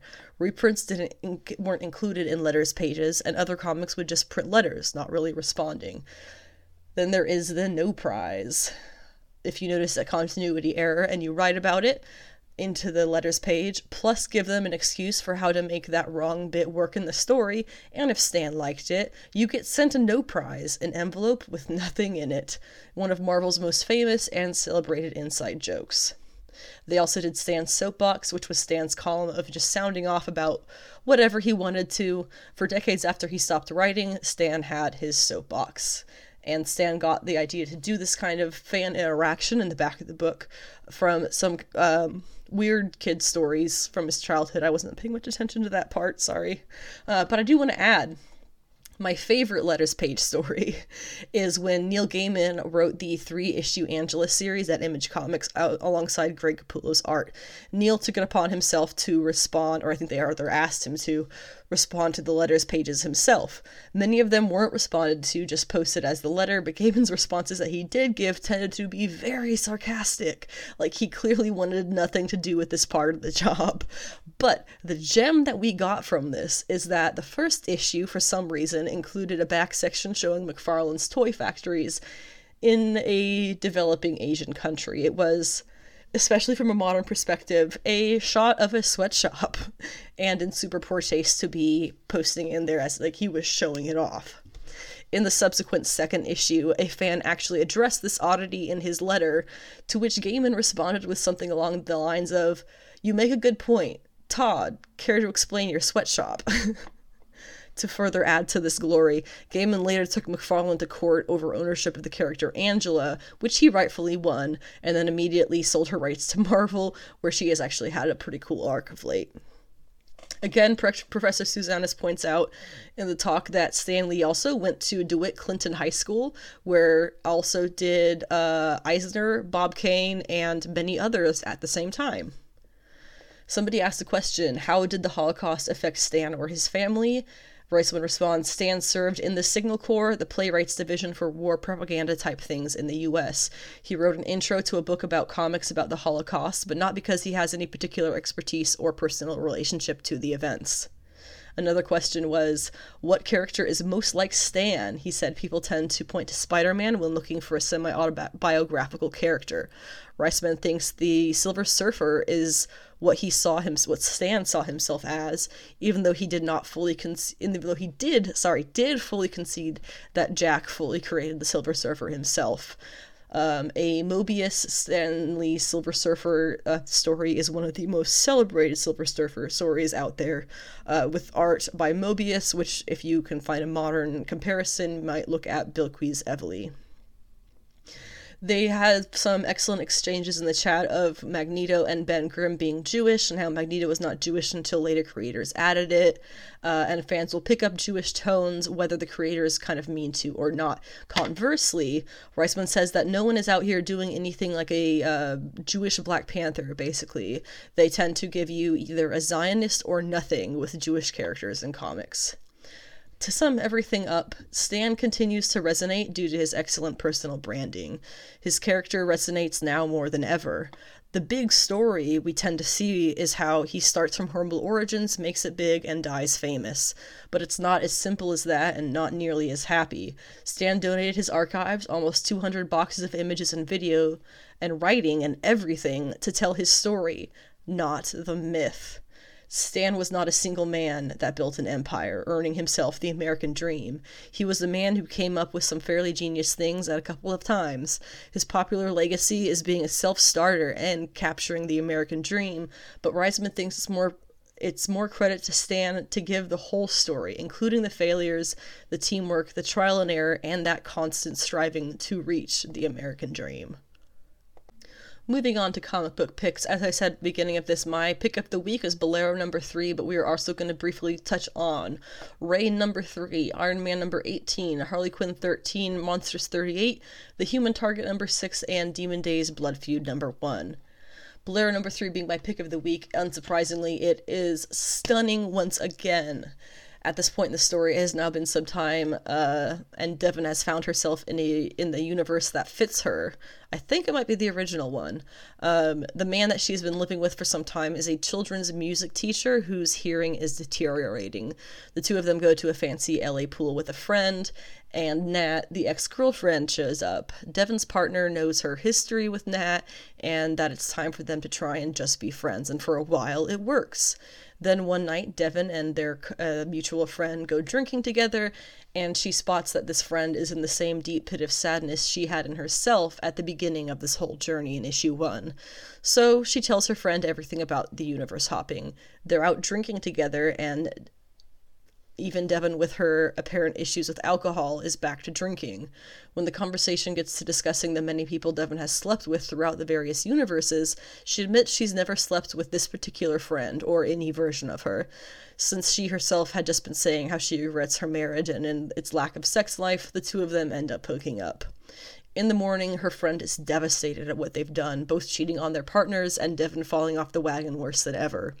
When she goes home, Devon's partner knows something is up.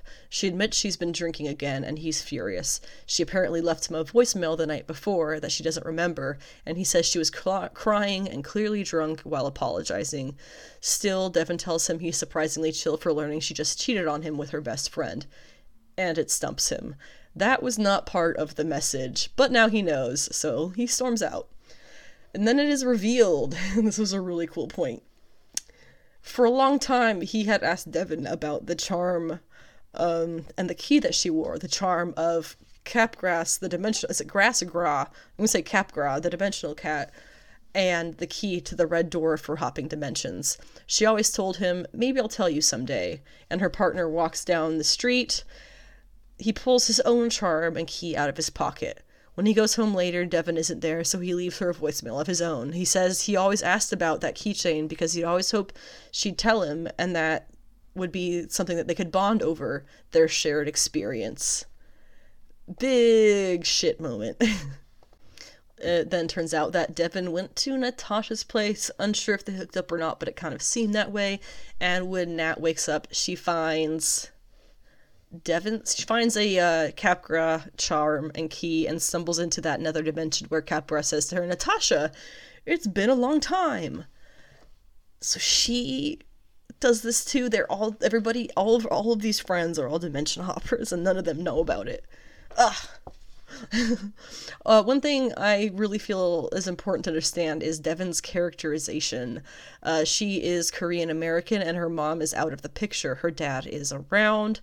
Clearly she had some messed up stuff involving her mom in her childhood because she has a restlessness in her romantic relationships that likely stems from childhood abandonment or not having a solid framework for healthy relationships based on her own upbringing. It's part of why her romance with Natasha never worked out and is why she self-sabotages this new, solid relationship with the teacher man. She starts feeling safe and comfortable, and that's when she starts to get restless.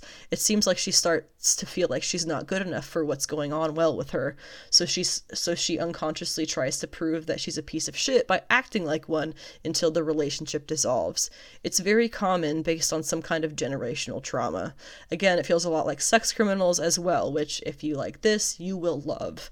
In any case, I am very curious how this characterization will continue to affect the plot and her own development as the story goes on. The final 2 issues. There's only 5 and I am sad.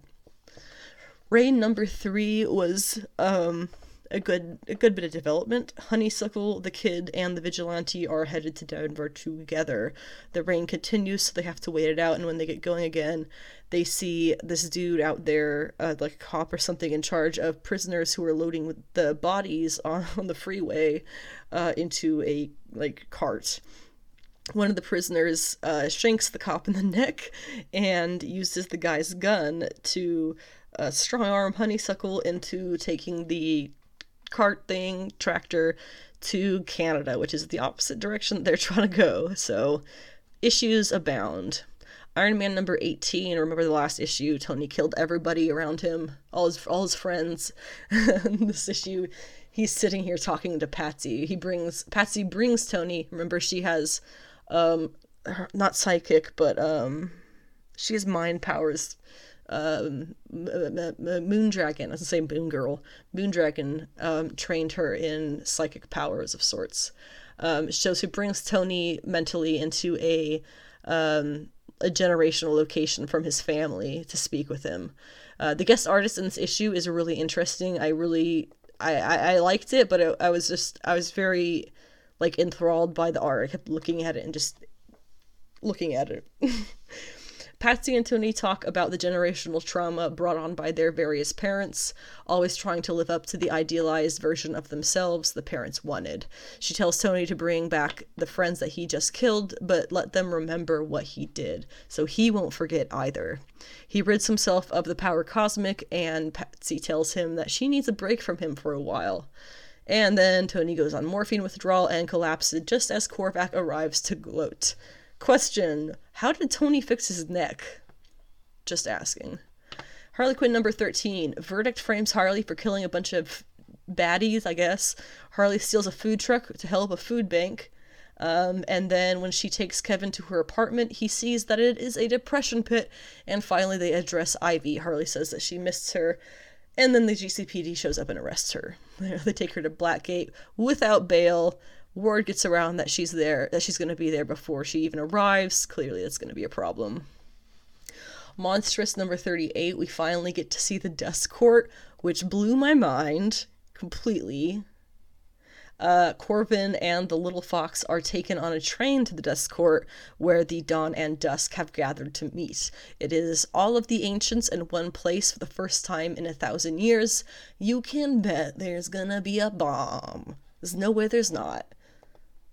The human target number 6. Christopher Chance is starting to feel the poison everywhere in his body. There is a really, really sweet bit about how he once asked his dad what religion they were, and he said it wasn't really his place to decide for him. But if he does make a decision, they'll go out and they'll worship whatever he wants. Or they can sit here and watch baseball. So they sit and they watch baseball together. This is Tom King saying it's their church. It's very Tom King. It's very sweet. He and Frost have makeup sex, and right after, Guy Gardner busts in to beat his ass, and Ice starts defending him, but she's losing. Chance knows that she won't let loose on Guy unless Guy hurts him, so he shoots at Guy, making Guy physically attack him, and then Ice freezes Guy solid where he stands. Chance punches him and shatters the whole body. Remember, this is out of canon, so just reminding everyone. Guy Gardner just got murdered. And then at the very end, Fire finds him. He's been kind of asking around about her, so she finds him first. Finally, Demon Dade's Blood Feud #1 is the final issue? ? Mariko faces off with Halbo the Hulk. Halbo defeats her, and then she's able to turn him back into a baby. Ogun stabs her in their fight, and then takes her to a village that can help heal her before taking off on her own. This issue had showstopper paneling, some of the absolute best work I've seen Peach Momoko do, and the last couple of pages are, without a doubt, the best art I have ever seen Peach Momoko do. It is impressive as all out. And the good news is, apparently the series is expanding this summer, whatever that may mean. I am looking forward to more Peach Momoko's Marvel Universe. The last thing we're discussing on this episode is the weekly comic pull list. For most things, they are coming out Wednesday the 30th. DC Comics are already out as of Tuesday the 29th. For the #1s, we'll read the solicits, and for the rest, we'll just kind of go through them because I don't want to repeat myself 50 billion times. Seasons of the Bruja, #1. There has been this is not the solicitation, but I just want to note, there has been a kind of like what you might call like a metaphysical interest awakening happening, when you'll see it, and it's like, I don't want to say trendy thing, but it's become a very popular thing for people to want to see these sorts of metaphysical topics in various places in their life, and I'm finally starting to see it in comics too. The trend is leaking into comics, and it's kind of cool, so that's, I think, what this is partially from. Seasons of the Bruja, #1. Althalia Cabrera might seem like any other witchy Portland hipster, whiling away her days behind the counter of a freaky occult museum, but there's more to her whole deal than a trendy pursuit of the craft. Althalia is a Bruja by blood, the youngest in a long line of powerful magic users from a long ago culture indigenous to Mexico. In her 20 years, Althalia, yeah, that's it, has studied her with her loving abuela by her side, supporting and mentoring her use of the family magic and protecting her from the darkest parts of their practice's history. But just as Althalia's inner light and power begin to shine, the darkness of the past finds its way into her world and strikes a tragic blow, testing Althalia in ways she might not be prepared enough to survive. It is by Aaron Duran and Sarah Solar, coming from Oni Press. It's a mini-series. Sensational Wonder Woman Special #1 is obviously a special coming for International Women's Day. It says, Wonder Woman stars in 3 sensational stories that will push her to her limits. Will the Amazon princess come out on top after battling the likes of Circe, Blue Snowman, and Threnn of Doom? Join us in this celebration of all things Wonder Woman for International Women's Day. Written by Paula Sevenberg, Stephanie Phillips, and Scott Collins, with art by Paul Pelletier, Alitha Martinez, and Scott Collins. We have covers by Kat Staggs, Emma Lupacino, Maria Laura Sanapo, and Jung Young Koon. I just had to take a break to cough my lungs up for a second. Ugh. Cities of Magic #1. The solicitation says, once upon a time in Old York. I believe this is a one-shot as well. This is the age of magic, the age of city-states and magic gangs, and the post-apocalypse. Our hero, a cowboy named Lev, strolls into Old York City looking for something no one's ever seen before. He's picked a bad time. The forces of Hyper-Priestess Isamar Rothschild, the queen of the Chicago conglomerate, have attacked Old York. The only person who stands in Isamar's way is Gregor Steiner, leader of the Red Double X's, the magic gang that protects the city from foreign invaders. Lev didn't come looking for a fight, but that doesn't mean he isn't prepared for one. Caught in the midst of a decade-old war between 2 powerful gangs, Lev has to figure out where his loyalties lie and if he has any to speak of. And And he has to do it all quick-like. Okay. It is by Jacob Free, Will Tempest, and Brian Simpson, coming from Scout Comics. Batman Beyond the White Knight #1 is Sean Gordon Murphy's fourth series coming from the Murphyverse, starting with Batman the White Knight, Batman the Curse of the White Knight, Batman the White Knight, Harley Quinn, and now Batman Beyond the White Knight. It's from DC Black Label. It says, a lot can change in 10 years, especially in Gotham. So it's been 10 years since the White Knight. Batman, aka Bruce Wayne, may be behind bars, but the real criminals are still out there. Gotham City Motors CEO Derek Powers has seized control of the Wayne family's assets and is using them to transform the GTO and the city they've sworn to protect. Crime is down, but at what cost? A new Batman has emerged in the city, and only Bruce is fully aware of the dangers to come. It's time to destroy the mantle for good, but he'll need one of his forgotten sons' help to do so. Enter Jason Todd, the first Robin. And that is a change. The Murphyverse changes key things like that. The whole point of the White Knight universe was that Joker was a person who was saving the city through politics. Like it's a twist on the standard canon. So that's why Jason Todd is the first Robin in this world. Jason Todd is also going to have his own Robin, who, based on previews, might be Cassandra Cain. We'll have to wait and see, though. It's out today, so go check it out. Immortal X-Men #1. It says, in the Quiet Council, no one can hear you scream. The Quiet Council rules Krakoan Age, for the better or worse. Now, shaken by Inferno and X Lives of Wolverine, X Deaths of Wolverine, which I did not read, they strive to hold it together, no matter how much they want to tear each other apart. Writer Kieran Gillen returns to the world of X with artist Lucas Wernick to bring us all into the room where it happens. It's being the most powerful people on Earth deciding the fate of the whole planet. Prepare for sinister secrets to be revealed, and learn some secrets are more sinister than others. It is by Kieran Gillen and Lucas Wernick, with regular covers by Mark Brooks. An ongoing series and variants of #1 are by Lionel Francis Yu. He has a promotional cover, which ties with Marauders #1. Lucas Wernick does a Magneto cover. David Nakayama has Storm. Phil Noto has another Magneto. Todd Knock has Emma. Jeff Johnson has a Carnage Forever variant. Tom Mueller has a design variant for somebody. I'm not sure who it is, actually. Oscar Vega has a Sinister cover. Emma Lupacchino has the Women's History cover of Emma Frost as Queen Elizabeth. And Peter Moko has a Emma Frost incentive cover. Step by Bloody Step #2. The solicitation's one line, so I'll just read it. It says, spring turns to summer, the child grows rebellious, the savage walk goes on, but all roads lead to civilization, and all civilization leads to war. This is from Image Comics by Simon Spurrier, Mateo Bergara, and Matt Lopez. Panther #2, I don't even know if that's coming. It's been pushed back so many times, it's not even funny. It might be coming out this week. I don't know what the issue is. Batman One Dark Knight #2 of 3 by Jock from DC Black Label, and that is #3 will be out in June. Silk #3 of 5 by Emily Kim and Takeshi Miyazawa, Animal Castle #4 of 5 by Felix Delep and Xavier Dorison from Ablaze Comics. Vampirella Dracula Unholy #4 by Christopher Priest is from Dynamite. My Date with Monsters #5 of 5 is the final issue from Paul Tobin and Andy McDonald from Aftershock Comics. Dark Ages #6 is the final issue from Tom Taylor and Iban Coelho.